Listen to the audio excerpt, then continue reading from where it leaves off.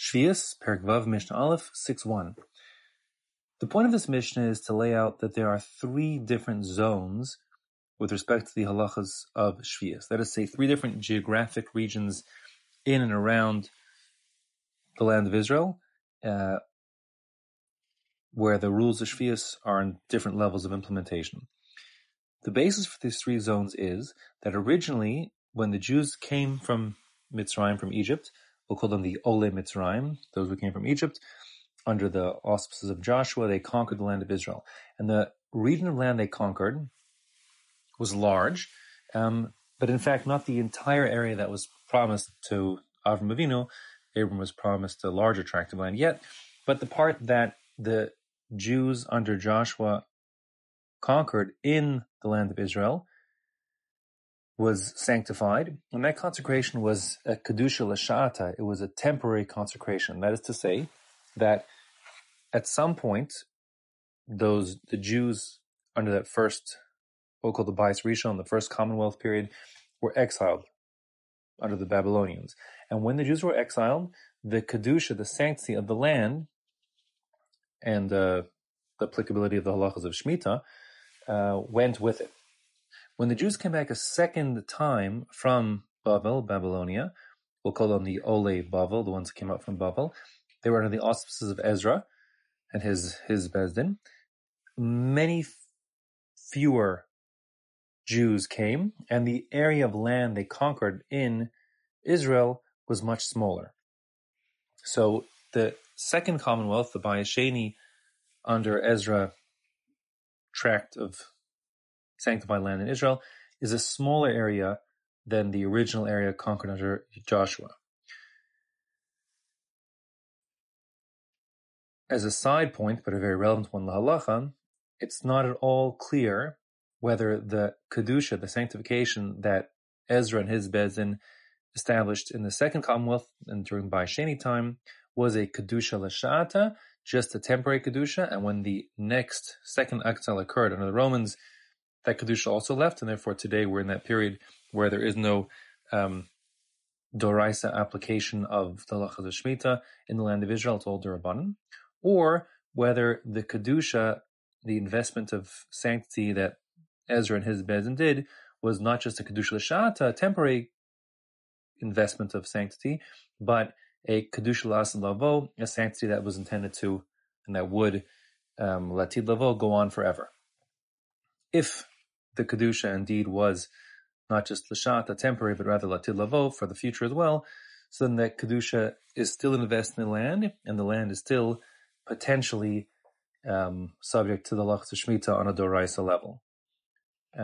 As a matter of further practical halacha, there's actually a further question whether or not just having sanctified land is sufficient for the halachas of Shemitah to be applicable on a doraisa level, or whether that's a necessary requirement, but not the only requirement, meaning it's necessary but not sufficient. It could be that as well you need to have the majority of Jews back in the land of Israel on that consecrated land, as well as the Yovel back in place, as it should be, for the halachas of Shemitah to be applicable midoraisa. So as a matter of practical halacha, the assumption is that nowadays Shemitah is only a rabbinic requirement, even in the land of Israel.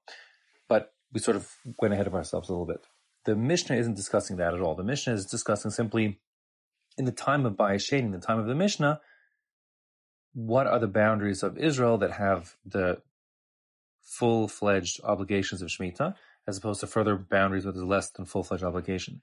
But the reason why I did that whole introduction about the practical halacha is because if we understand that the obligation to the requirement, I should say, of having the land being not just invested with kedusha of sanctity, but also having the majority of Jews back in Israel, that those are both requirements for Shemitah to be applicable midoraisa. So then, during the time of the Mishnah, during Bayis Sheni, all these halachas are only rabbinic in nature. There's no doraisa obligation of Shemitah because the majority of Jews did not come back during Bayis Sheni times in the Second Commonwealth. So then, conceptually, what this Mishnah is going to say is there are three zones. The first and primary zone is the zone that was reconquered by those who came up from Bavel in the Second Commonwealth by Sheni, on that land will have their full-blown restrictions of Shemitah, which the Mishnah will call that one may neither, the land may not be ne'evad there, can't be worked there. So the halachas of Shemitah, like digging the ground, pruning, and harvesting, etc., those are forbidden. And also, lo ne'echal, the produce can't be eaten. According to the Bartanura, that means that in this zone, once the time of biur has passed, remember that is the time when, let's say you're talking about chickpeas. So you brought chickpeas into your house. The chickpeas, let's say they were Shemitah chickpeas, you could have them in your house. But once the chickpeas are no longer available in the fields, so then you have to do biur on the chickpeas in your home. If you don't do biur on those chickpeas, so then they become now forbidden to eat. That's what the Bartanura learns. We're talking about lo ne'echal means produce past the time of biur can't be eaten. You'll recall there's also a separate discussion about what biur actually implicates. So according to most, biur is taking it out of one's house and declaring it ownerless, hefker. And you'll recall from Mishnah not long ago, and we'll see more thoroughly in later on in the 9th parak, that there's a question of after the declaring hefker ownerless, if it can be taken by anybody or just by poor people. According to the Rambam, biur requires destruction proper. He had a different version of the text of the Mishnah. Be that as it may, the Bartanura learns lo ne'echal in our Mishnah means that it can't be eaten after the time of biur. The Rambam himself learned that lo ne'echal, food may not be eaten in this region, means that there's an isra sfichen in place, that food that grew by itself, that is when it gets replanted every year. So since there's a rabbinic requirement, it's a gezerah mid'Rabbanan, the rabbi said, we don't want people to be cheating and saying that this particular food grew by itself in the Shemitah year, which would be permissible to eat, but really cheat and plant it on purpose and break Shemitah. And therefore the rabbi said that all sfichen, all the foods that grow in the Shemitah year, that grow naturally, but are the kind of food that you plant year after year, those foods are sfichen, which are asr mid'Rabbanan. So Rambam understands that lo ne'echal, one can't eat the foods in this region, is referring to eating sfichen, the rabbinic requirement. So again, the Mishnah is going to say there are 3 zones in Eretz Yisrael. The first zone is the zone that was conquered in by Sheni time, and lo ne'evad, the land can't be worked. Lo ne'echal, the food can't be eaten either after the deadline of biur passes and it wasn't done properly, or sfichen. Then there'll be a second zone. That second zone will be a larger area around the first area, which will include the lands that were conquered when the Jews came up from Mitzrayim, the Olei Mitzrayim, under Yoshua, under Joshua, and they conquered further north, and perhaps also further east. So that, let's focus on the north. The region goes farther north, which was originally Eretz Yisrael, but is not invested in the Kedusha of Eretz Yisrael during the Second Commonwealth and the time of the Mishnah. So we'll say in that second zone, it's more lenient. You still can't work the land, but there's no isser to not eat. Again, not eat would either mean, according to Bartanura, not eat after the time of biur, according to Rambam, not eat sfichen.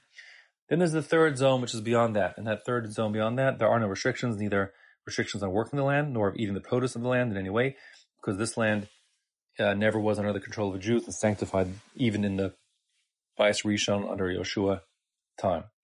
Just speaking out, it could be that we're talking about lands that were actually promised to Avram Avinu back in the Tanakh, but since they were never conquered by the Jews and invested with Kedusha, they do not get any special status with the halachas, respect to the halachas of Shemitah.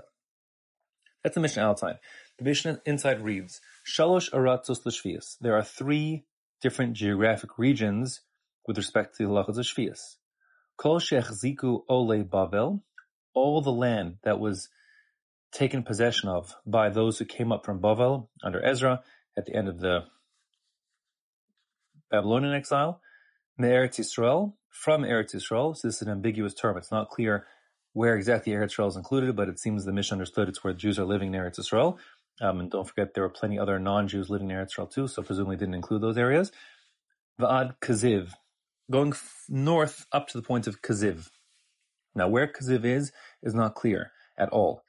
According to Bartanura, it's somewhere in the northeast of the country, and according to many others, it's the northwest. I think the majority understand that Kaziv is to the northwest, basically where we have today's modern Rosh HaNikra, which indeed is basically the border with modern-day Lebanon. So in the Mishnah time also, the Jews only got to Kaziv and not further. Fine, so further north than Kaziv is already not part of the zone that the Ole Bavel conquered. So within that zone, however, south of Kaziv, as far as how south we're talking, it's not clear. The lines are blurred because really no one lived in the Negev desert. So when you start getting far south, south of Beersheba, at some point it starts being Israel. How far south is not clear. Rav Elyashiv paskin to be machmir down to the 30th parallel, 30 degrees north latitude, which is fairly far south in the Negev. Certainly it excludes, according to everybody, Eilat. Eilat, for example, is not part of Eretz Yisrael according to anybody here. But exactly how far south is not clear at all.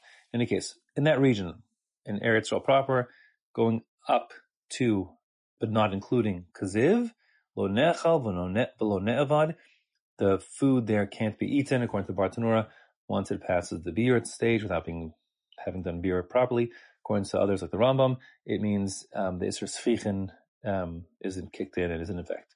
V'lo ne'avad, and the land can't be worked. V'chol shehchziku ole Mitzrayim, the larger area of land which was originally conquered during Bayis Rishon by those that came up from Mitzrayim under Joshua, which includes not just to Kaziv but further north, Mekaziv va'ad hanahar va'ad amana, going all the way north to the Nahar, the river. Which river? It's not clear. Va'ad amana, this is some mountain where this mountain is also not clear. Some understand it's on the west coast of Israel going up, some understand on the east coast, in the northeastern borders. Wherever it is, that second region further north, ne'achal, food could be eaten there in Shemitah year, meaning there's no Isra Sfichen according to Rambam, or no issue of biur. Another pshat that Bartanura brings actually is if someone broke Shemitah and planted, now can you eat it over there? And here the Rambam, Bartanura says yes, it could be eaten. It's another pshat he gives. Avlo ne'avad, but the restrictions of working the land still are in effect. Midrabanan, one can't work the land doing the plowing, harvesting, like reaping grain, collecting the grapes, pruning the grapevines, etc. That can't be done even in this second region north of Kaziv, all the way up to the Nahar and the river and to Amana. Min hanar va'amana v'lifnim. Beyond that, ne'achal v'ne'avad, there are no restrictions at all with respect to Shemitah. You can eat whatever you want and do whatever work you want to the land. The actual words are hard to understand because min hanahar va'amana, from the river, and Amana, which were the northern borders of the second zone, v'lifnim, and inside is strange. It should probably say v'lachutz, and further out. So Bartanura actually raises the question. It's not clear what the answer is and how to draw the picture. But in any case, whatever it means further out away from Israel. At that point, it's then Amana and the river, whichever the river is. At that point, it's no longer Eretz Yisrael in any way, even Midrabanan, even from the time of Joshua, and you can eat and work the land as much as you want.